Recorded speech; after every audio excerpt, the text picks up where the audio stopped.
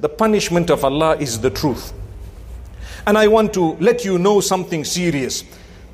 There are several types of sins, the two main types of sins, those sins you commit between you and Allah.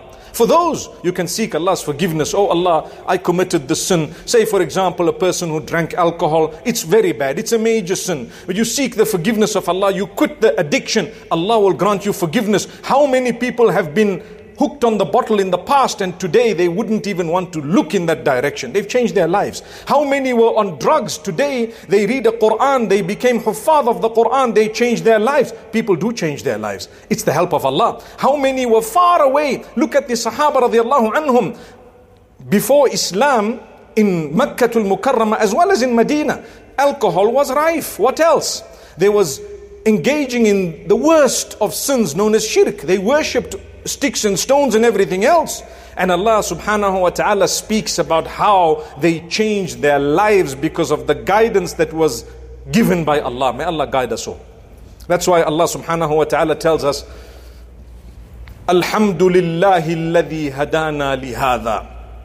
All praise is due to Allah for having guided us to this that we have right now, this deen. All praise belongs solely to Allah for guiding us to this religion, to this faith, to this belief and conviction. وَمَا كُنَّا لِنَهْتَدِيَ لَوْلَا أَنْ هَدَانَ اللَّهِ. We would have never been guided had it not been for Allah to have guided us. So thanks to Allah.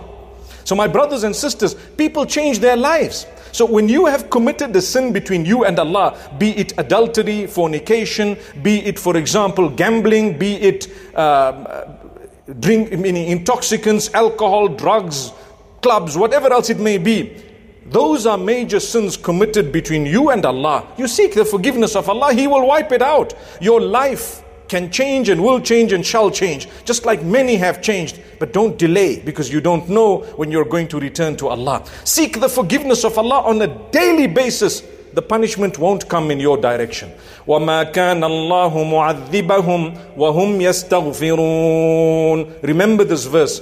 Allah's punishment was not going to come to them when they are seeking the forgiveness of Allah. From that we learn, while you're seeking the forgiveness of Allah, if something negative happens, it's not the punishment of Allah. I'm seeking forgiveness.